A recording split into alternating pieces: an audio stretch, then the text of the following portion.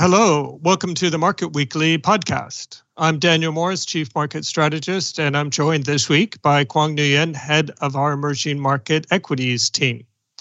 So Quang, when we think about emerging market equities, or at least what people had in mind perhaps a year ago, as we were slowly coming out of the pandemic, things actually looked reasonably good for emerging markets and particularly Asia. China seemed to have managed the pandemic well. Again, Asia in general seemed to have done a better job than much of the developed world. As we got through the worst of the pandemic, China led the economic recovery, and things have progressed reasonably well. However, if we look at the performance of emerging market equities, perhaps it's been a bit more mixed.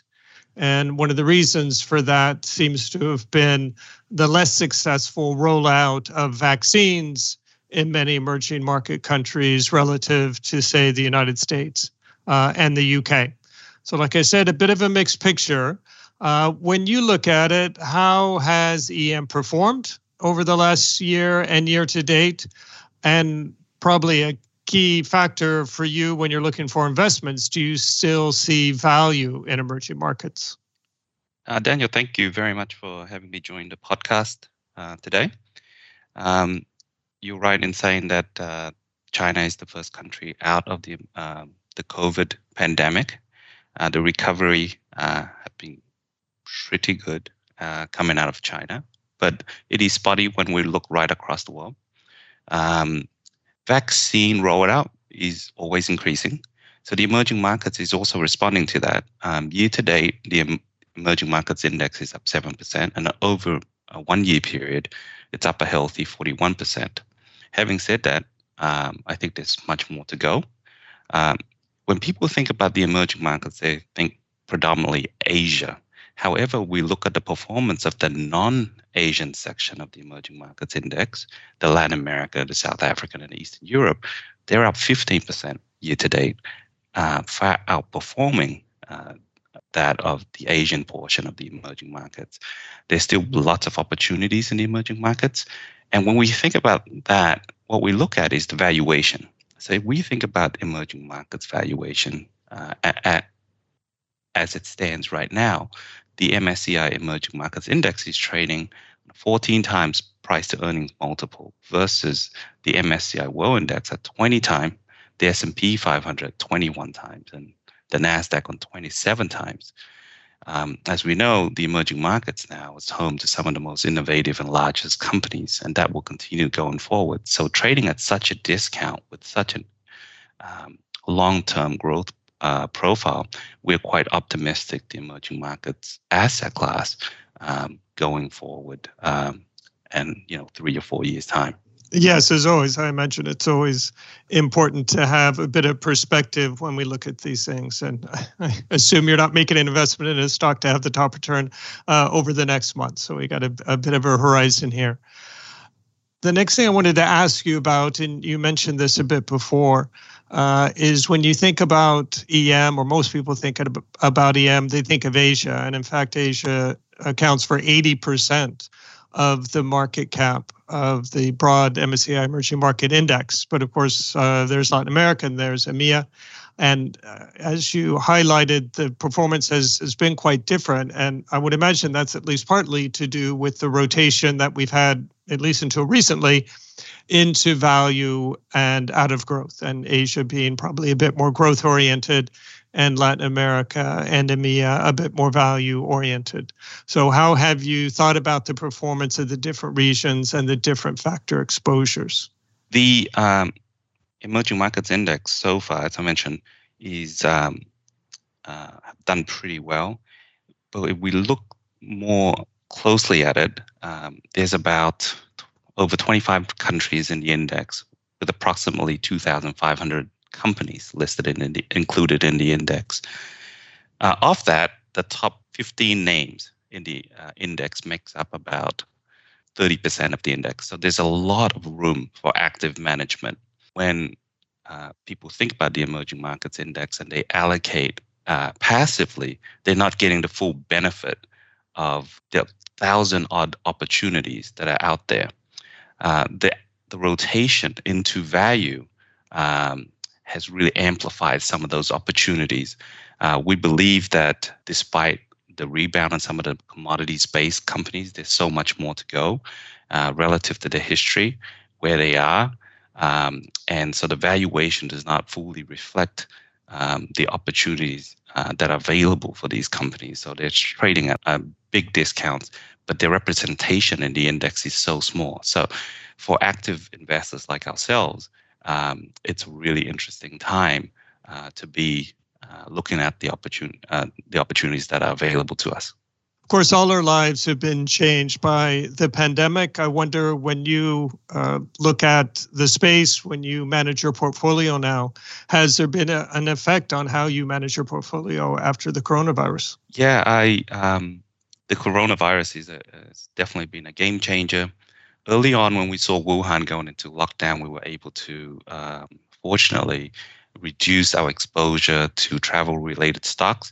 With the bounce back or the recovery and the rollout of vaccines, some of these companies have begun to rally, but it doesn't fully reflect the underlying fundamentals. So we are beginning to see opportunities there in some of the recovery play. But more importantly, there's been a tremendous amount of government policies and stimulus measures that will benefit a lot of companies for many years ahead. So we are seeing those opportunities. So as long-term investors, we think a lot of the companies will benefit from stimulus measures. And so we are there, and we're excited on how they will perform in the long run, as well as the obvious recovery plays like the travel-related industries. We are making use of the rebound from the pandemic and the undervaluation to set the portfolio up for the long term. One of the exciting aspects, if you will, about emerging markets are geopolitics. So there's always geopolitics in EM. And of course, we've had the recent elections in Peru, a constitutional referendum in Chile. So plenty for you to keep track of. How do you navigate the geopolitical landscape in EM? Yeah, the geopolitical uncertainties in the emerging markets, it's always been around and will continue to be around many years ahead. The way that we navigate the geopolitical landscape is twofold. One is diversification. We are making sure that we are fully diversified across countries. Two, we also assess each country on a case-by-case basis to ensure that we have some grasp of the seriousness of the geopolitical environment as it stands. We try very hard to avoid permanent loss of capital, things like capital controls, or where there's illiquidity and we can't exit investments. We will avoid those countries completely. So diversification and careful assessment on a country-by-country basis. But there are, as I said, over 25 countries, so there's plenty of opportunities to outperform and avoid the countries where the geopolitical environment is so uncertain that it's underinvestable. But as long-term investors, geopolitical cycles come and go. So sometimes with geopolitical noise are opportunities too. And I think that's where active investors can generate alpha and earn superior returns through time by understanding the landscape. Thanks very much, Kwong. If I can perhaps summarize what you shared with us. You pointed out that in the same way that China did manage the pandemic well, the recovery subsequently has been quite good. But if we look across all of emerging markets, the performance certainly more varied and perhaps at times a bit spotty. Nonetheless, we have seen emerging markets ex-Asia, in fact, outperforming Asia. But that also has to do with the rotation that we've seen broadly in equities with the increase in interest rates away from growth and towards value. You highlighted as well that valuations still look quite attractive to you within EM, particularly if we think about PEs for EM at around 15 times, in Latin America and EMEA closer to 10 times. Whereas you have forward PEs in the US of over 20 times. So on a relative valuation basis, certainly some opportunity there. You also pointed out that to take advantage of the opportunity within the emerging market space, you do need active management. On one hand, there are 2,000 stocks in the index, But if you just buy the index on a passive basis, you're exposed mostly to few stocks, few large capitalization stocks, and you're not going to get that opportunity that you see in the small and mid cap. And then finally, the challenges that you face, one of which is geopolitics, though that's an ever-present factor when you're looking at emerging markets. And the way you face that challenge is to focus on having a diversified portfolio and good research on what's happening in each country. Well, that's all we have for today. If you'd like more information, please check out our Investors Corner blog or reach out to your BNP Paribas Asset Management contact. My thanks to Kwong for sharing his insights. Please join us next week when I'll be speaking with Ed Lees and Ulrich Fugman to discuss ecosystem restoration. Until then, we hope you stay safe and take care. This podcast presentation includes a discussion on current market events and is not intended as investment advice or an offer of products or services by BNP Paribas Asset Management.